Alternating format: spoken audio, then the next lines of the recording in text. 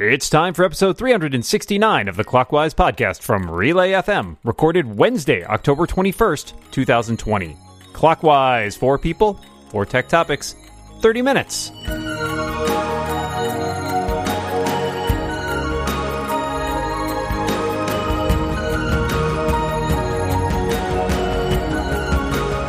Welcome back to Clockwise, the tech podcast where we travel half an hour into the future in just 30 minutes. I'm Dan Morin, your co-host, and I'm joined across this internet of ours by my good friend, my pal, my dungeon buddy, Mr. Micah Sargent. How you doing today, Micah? I am doing so well, and I am excited. Very convincing, thank you. Yes, thank you. Hacking! And I'm happy to be here, and I'm looking forward to this episode. As am I. I'm looking forward to it because we have 2 fantastic guests this week. To my left, it is a writer and a podcaster, a co-host on popular shows like The Rebound and Biff. It's John Maltz. Welcome back, John. Hi, Dan. I just want to set the expectation that I'm just feeling okay today.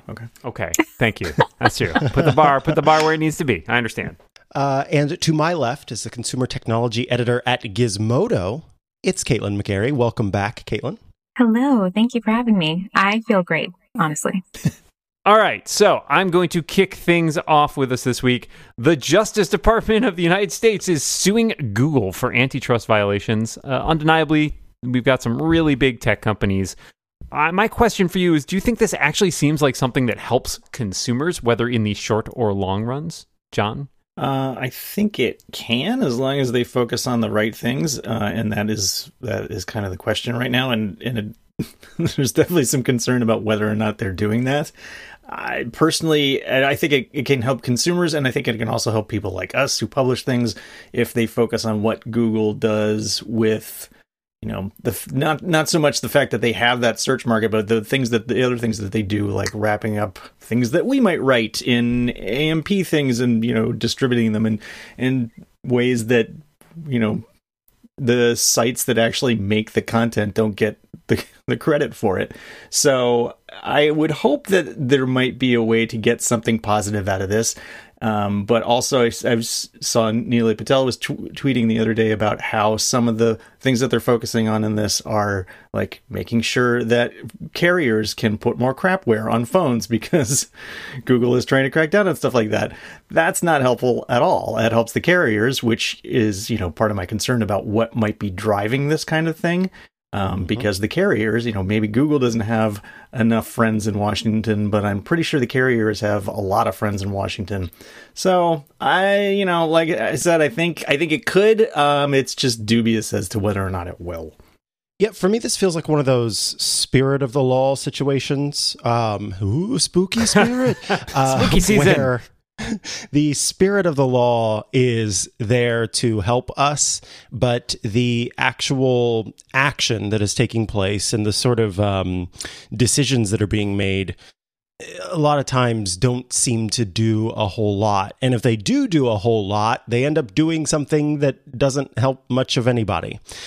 So that part is what kind of worries me about this is currently, we've got a lot of people in power who still have to ask for tech support on what, Facebook, how Facebook makes money and over and over and over and over again, and can't figure out why they get emails from Facebook and all these other things that make you say, maybe I don't really want the power to make changes to all of this in the hands of folks who kind of don't understand it. So I think that, I'm certainly not calling for an end to antitrust concerns or an end to antitrust legislation, but maybe put it in the hands of some folks who can actually understand and improve upon it as it's meant to be. Caitlin, what are your thoughts? I think this is kind of the tip of the iceberg, right? Like, regulators are looking and lawmakers are looking at all of the major tech companies. I think Google is just the first to be taken to court over all of this. I do think the ship has sailed in terms of search. I mean, I used to use other search engines back in the day. You had Yahoo, Alta Vista. I might be dating myself, but but they weren't good, right? So Google got to where it is by being the best. Although I do think the search deals that it made with, handset makers to prioritize Google search and give it, default search engine status, those are interesting. I'm not sure if they'll find they were illegal. That seems like a common thing. But I don't know if that will be beneficial for consumers, because what's the alternative at this point, right? I think the more interesting thing will be the Justice Department looking at their, digital advertising business, because there's a whole lot of going on there that's really opaque, and I think it will be interesting to see what comes out, in court, what we'll learn. But in terms of search, I'm really not sure that it'll be that helpful for consumers to break up Google in any way. But it's very interesting. I'm curious to see if any of the other, big tech companies will be sued over for their monopolies, as it were. Yeah, no, I'm totally with you, Caitlin. I think this is just the first shoe to drop, and I think there's more to come in that regards. You like John, I'm a little concerned about the way that this has been handled in terms of the argument they're making. This morning, I heard an interview on the radio with one of the state's attorneys generals, because there's like 11 states, I think, that are also sort of part of this lawsuit. And it was the least convincing case I've ever heard in my life. Like, at one point, they're dragging out like that, well, Google, it's basically just a verb now. You know, people Google things, and it's like, that's irrelevant. That has nothing to do with anything. And it just, the reporter did a great job of pushing back on, like, what exactly are you suing them over? And they had no real clear, central message about it. And it was disappointing, because as we all agree, I think there are serious concerns here, and it seems like they are not looking at those. They are looking at things that are totally ancillary to that. So I think, Caitlin, you're right that the advertising business and the deals that's been made there, and the mergers and stuff like that with Google buying DoubleClick and all this stuff, there's a lot there to dig into. But it doesn't seem to be necessarily what they're prioritizing. And I think that goes to Micah's point about people not really understanding how these things work and just being concerned about, why does my Google results show up on page 10? I want my business to show up on page 1. It's like, algorithms, sorry. So, it's the tip of the iceberg, but the iceberg is also on fire. I don't know what's happening. 2020, everybody. Thanks for your thoughts on that. Let's go to our second topic, which comes from John. So going from the people in power who don't understand anything about technology to people who might actually understand something about technology, on Tuesday night, Alexandria Ocasio-Cortez and Ilhan Omar played Among Us, which, if you haven't played, is a great game, on Twitch with a number of e-celebrities. And my question to you is, what do you think of this use of video game streaming by politicians? Is it sort of pandering? Is it a waste of time? Or is it a brilliant way to engage people? Well, first I'll say that I hopped into the spreadsheet happy and excited to write in my topic about how AOC and Ilhan Omar played Among Us on Twitch on Tuesday night, and that topic was already taken. It's a very good question. I'm glad you asked. Mike, are you using John. this time to air your grievances? Is that what's happening? I think, hey, this is my time. This is my time. I'm going to have to mute your microphone. Hold on. I'm reclaiming my time, Dan. Thank you. No, I think this is great. I think this is wonderful. This is literally what I look to when I get upset and sad and sort of down about the future, when we have folks not even understanding sort of how to use an email program or what advertising dollars mean in terms of a social media network. I have faith that we are going to get to a place where we do have folks in power who not only understand this because it is, their job to, but also understand it because they've lived it. And it didn't feel like it was a put on. It didn't feel like it was some sort of, we're doing this entirely as a publicity stunt. And so that authenticity mixed with a promise for a future where the world that we live in, which is very much online, will be in the hands of folks who understand it. I think it's fantastic. What about you, Caitlin? Yeah, I loved it, actually. I didn't watch the whole stream, but I saw some clips of it, and I was just cackling. Like, it was hilarious to watch. And I thought that it was actually really wholesome in a time where politics seems like a disaster. So I feel like it's probably a mix of both pandering and brilliant engagement, to be honest. But, if politicians are meeting people where they actually are, which in the case of, a lot of young people, it's online, it's games. I think that's great because a lot of times you only see politicians going to where older people are, which is like town halls and, in-person events like state fairs. You have to have a mix of both. I just thought it was just really wholesome to see, like, she was actually enjoying the game. I laughed watching her play it. I kind of want to play it now myself. So Same. I think that's a success. And she was also like, discussing topics that matter to people like healthcare. So I think if politicians are going to use it as like a, here's why you should vote for me thing, that's not going to work. But if they're just showing up to have fun and hear from people, I think that's exactly what they should be doing. I like that you're using wholesome to describe a game involving murder and sabotage. I know. I'm here for it. I missed the stream because I was actually playing Among Us with friends. So, ironically, but I think that's some great points. One, to Micah's point, I mean, I remember seeing years ago when the legislators were trying to make rules and laws about video games, right, and about violence in video games. And I'm thinking to myself, there's going to come a point where everybody in our government will have grown up, if not like playing video games, at least exposed to video games because they're insanely popular. It'd be like having, a government in the 50s where they're like, what about all these talkies? All the old people complain. It's like, no, sooner or later, everybody is exposed to this media. And so I think when it comes down to engagement versus pandering, they're kind of two sides of the same coin. And I think it makes sense to, essentially, like you said, Kaylin, go find the voters where they are. And if you can communicate your message to that, to those people in that scenario, then I think that's a lot more helpful. And I think it makes a good point that it's kind of like the social media era of politics, right? Where it's like, are you an influencer in politics, sort of, and you're using the same tools that a lot of social media influencers do, I think. And some of that is just like, I'm being engaging because that's who I am, but I'm also doing something that's fun and makes me seem approachable. So I think it's a really smart move on AOC's part, and I think it definitely appeals to younger voters who are people who may not engage in the process otherwise. John, you want to wrap us up here? Yeah, I mean, I agree with all of you. I think it's brilliant, and if it's pandering, it's the kind of pandering that politicians simply have to do. And it's not something that an older politician could probably get away with. Even Jeb Bush. I think it would be harder, even if they knew how to play the game, all that stuff.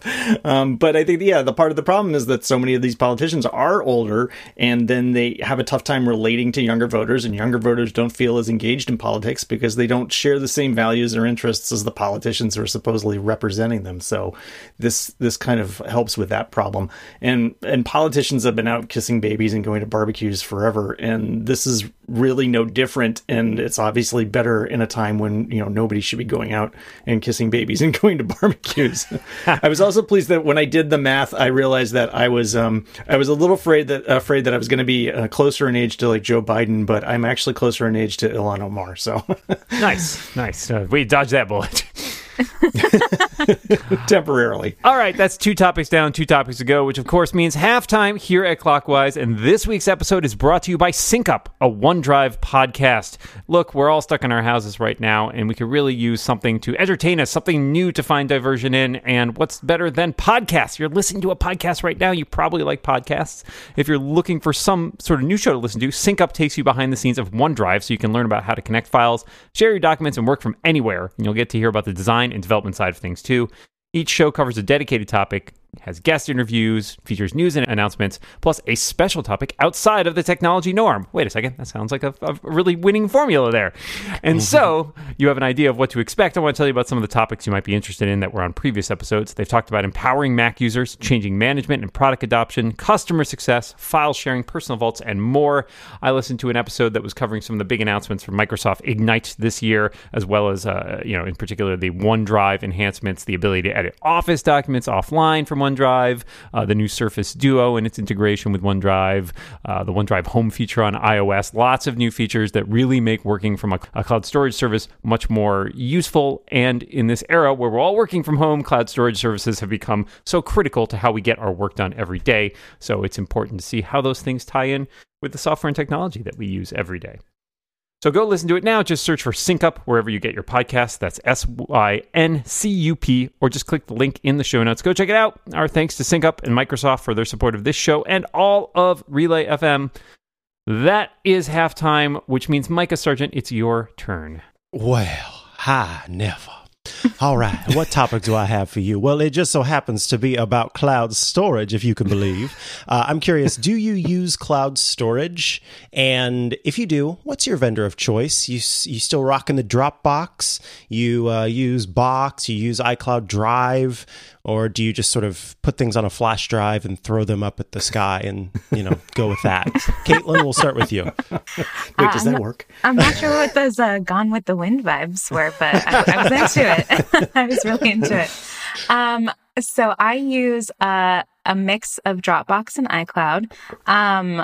I like to back up things and store things in a lot of different places just in case. So I also store things on thumb drives, although that system is a little haphazard and I don't want to talk too much about it because it's embarrassing. I will get it together eventually. But yeah, I use a mix just so, I have a few things stored in multiple places. Don't keep all your files in one basket. I understand. Exactly. Unless they're on thumb drives that you put in a basket. That's fine. Yep. It's valid. Yep. I'm not here to say that's not. Thank you. I also use a mix primarily of Dropbox and iCloud Drive. I was all in on Dropbox for a long time, but I ran afoul of they changed the rules a year or two ago to limit the number of devices that you could have on the free plan. And it annoyed me so much that I moved 90% of my stuff out of Dropbox and into iCloud Drive, which I've mostly been very happy with.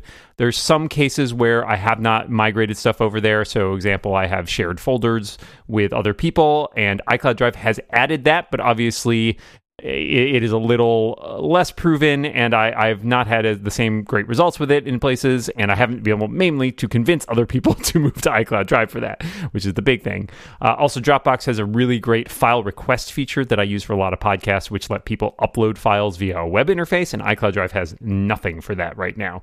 So there are a couple places where I still maintain Dropbox, but I've mainly moved to iCloud Drive. I have cloud accounts basically with every cloud storage provider because they give away that data. So I had like OneDrive, and I had some what was the other one I had? Google Drive, obviously, all that stuff. But I'm mainly limited to Dropbox and iCloud Drive.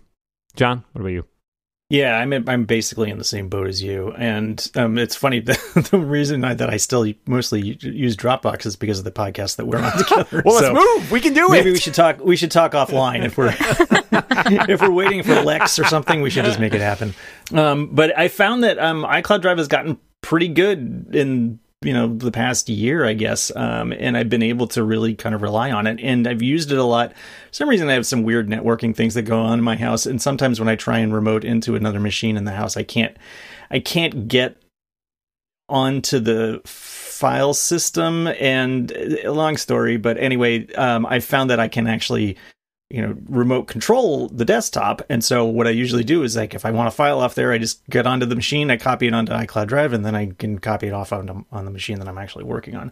And that works pretty well. I mean, I have other problems, obviously, but it's nice that I have this tool that I can use that helps me get around the other problems that I have. All right, so it sounds like we all are, we all have our different ways. I'm so mad at Dropbox because I want it to just be what it once was. I'm not going to go on a whole spiel again like I did that one time. But essentially, refer to the article. Yeah, please do. I did a whole like modulated voice and everything. It was a whole deal. Dan was out that week, so the mice were playing. No control over anything. I really like that Dropbox is the tool that I can use for sharing. It's so easy to share a folder that has a bunch of files in it to a person who needs it, and working out outside of the office, I often do have to record videos and send them to an editor at Twit for them to put together and, help make my show. And so Dropbox has been the simplest tool to do that. And the other day, I was not able to be around, and I had files that I needed to get to Dan, and I tried to use iCloud Drive to send them to him, and I could not just create a folder that when files were put inside of it, he could open up that folder and those files would be there. For some reason, it just was not working. And I didn't have the chance, to upload them to Dropbox before I had to leave. And so they were on my desktop, and I've got that syncing thing in place, and it just wasn't working. So I like Dropbox for the fact that it does all of the things that I need it to do with very few bugs or anything like that. I can count on it. But the problem is it does a whole bunch of extra stuff that I don't need it to do. And I hate the Dropbox app for the desktop with a fiery passion. All right, let me calm down and let us move on to our final topic, which comes from Caitlin. All right. So I feel like we need to talk about 5G. Wow, I have a lot of thoughts about this. Okay. So obviously, the new iPhones 12 are all equipped with 5G, and millions of people are going to be buying them starting this Friday. So that's obviously going to drive demand for these, super fast 5G speeds that have been promised by everyone, including Tim Cook. But can the carriers meet that demand, and will people be happy with the speeds, or will 5G end up being kind of a disappointment? Oh, wow. So I was looking at this morning because I had some questions about it, and it turns out, AT&T is remarkably hard to find information about the various flavors of 5G. And I mean, that's problem number one, is that the branding of 5G has been extremely problematic in a way that I feel like it was a problem in early days of 4G as well, and it kind of settled over time, and so I expect that might happen with 5G as well. But first of all, you have to distinguish between the standard sort of 5G and then the millimeter wave 5G, which is the much faster but much smaller range stuff. Then you have to figure out where those places are. I could not figure that out in the AT&T coverage map. Verizon seems like it's a bit better in that regard. But again, because it's so localized, this is a technology that you're mainly using while you're outdoors on certain streets, or if you're, I suppose, in a very crowded place with lots of people using it, which is not a thing that you should be at right now. So I think that's the biggest problem with 5G is, first of all, this is not of its own making. It came at the worst possible time for technology that is about fast internet that you have when you're out and about. Secondly, I think there's a muddling of the branding, as I said. And third, it is complicated to figure out exactly what you need to do. You need to get a phone, but you need to have a phone that supports the right type of network. Like you suggest, people might need to change their plans. I looked at my plan. It is not covered by 5G right now, so I would have to go to a more expensive plan, which is not something I'm really interested in doing when I'm, again, not leaving the house very much. So I think 5G is going to have a lot of struggles over the next year or so, and may eventually sort of settle down and become a technology that we rely on. And certainly the millimeter wave stuff seems quite impressive in terms of speeds once you actually get there, but getting there seems like a huge pain. Yeah, I think it's going to be a disappointment in the short term, and then eventually it'll be something that we take for granted and will be really nice to have. And like you, I was looking at the coverage maps and everything, and for Verizon, I noticed that when I looked at my street, it looked like one of those gerrymandering maps, and I was removed from the regular 5G coverage. There's this sliver that goes up through a number of blocks and ends at my house. And it's like, oh, that's great. And of course, on the other side, down the hill from us, there's a ravine, and they cover great in the ravine, apparently. So I can always go into the ravine if I want to get 5G coverage. I fell into and actually, I think a few people have lived in there. So, I mean, I think maybe they're trying to think of them, which is nice. They could probably use it. The other thing is that the millimeter wave is not even the only place is available in Washington State is in Spokane. So I have absolutely no idea when it's going to get any place close to where I am. And like Dan said, the real use case for this is going to be when I'm out and about, and I'm just not out and about that much. So I am looking forward to getting a new phone, and But I think the things that I'm going to enjoy about the phone are going to be other things. And someday I hope to enjoy 5G, but I don't expect to do it for quite some time. My partner used to do phone support for Verizon, and all I can think about is all of the folks who work phone support for the different carriers and Apple, who are going to be getting calls of people asking, where's my 5G? Where's my 5G? I heard that there's 5G in the new iPhone. I heard that I'm paying extra because of the 5G radio. Where's my 5G? And why hasn't it given me coronavirus yet? And, I don't think that the phone support people will be able to answer most of those questions. And for that, I feel bad. So my thought is that 5G radio that apparently makes the iPhone $100 more or however much it is, it's not actually that the radio costs a lot. It's that they're baking in all of the money they're going to have to pay to their support people who will be working overtime to answer questions about 5G. And so that's really how I feel about 5G. I'm annoyed by how much Apple hyped it up. I'm annoyed by the fact that the prices that were advertised were with subsidies from the carriers. I'm annoyed by the continued coverage because, as it stands, most people are not going to see that huge benefit that the millimeter wave brings. That is really where there's so much attention being paid. And the fact is, you kind of, I was talking with Leo Laporte about this the other day, you kind of don't want your phone to connect to 5G because if it does, your battery's going to drain like 20% faster. So I'm just what's the opposite of bullish? The Bearish. I am 100% bearish about 5G. Caitlin, why don't you round us out?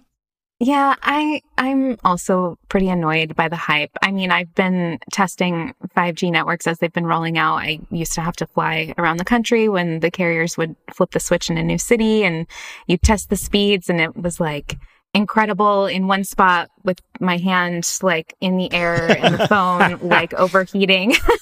And then I'd see 2 gigabits, and that was great. But everywhere else, including inside, it was like LTE. I'm also really frustrated because I am actually testing the iPhones 12 this week, and I have AT&T. I have this unlimited data plan. I've had it for a couple of years. I thought I was set.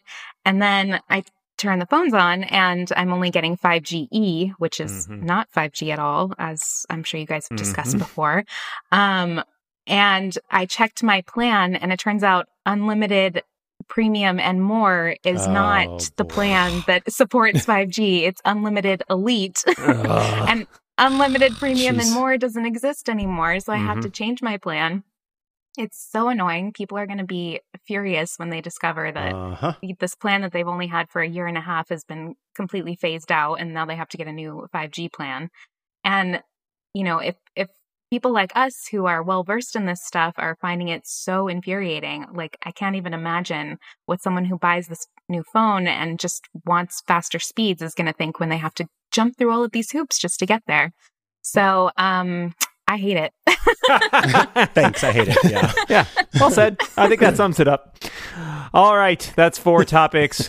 Fortunately, we have just enough time for a bonus topic. My bonus topic for you this week, now that we're pretty much all working at home all the time, what's your go-to lunch, John?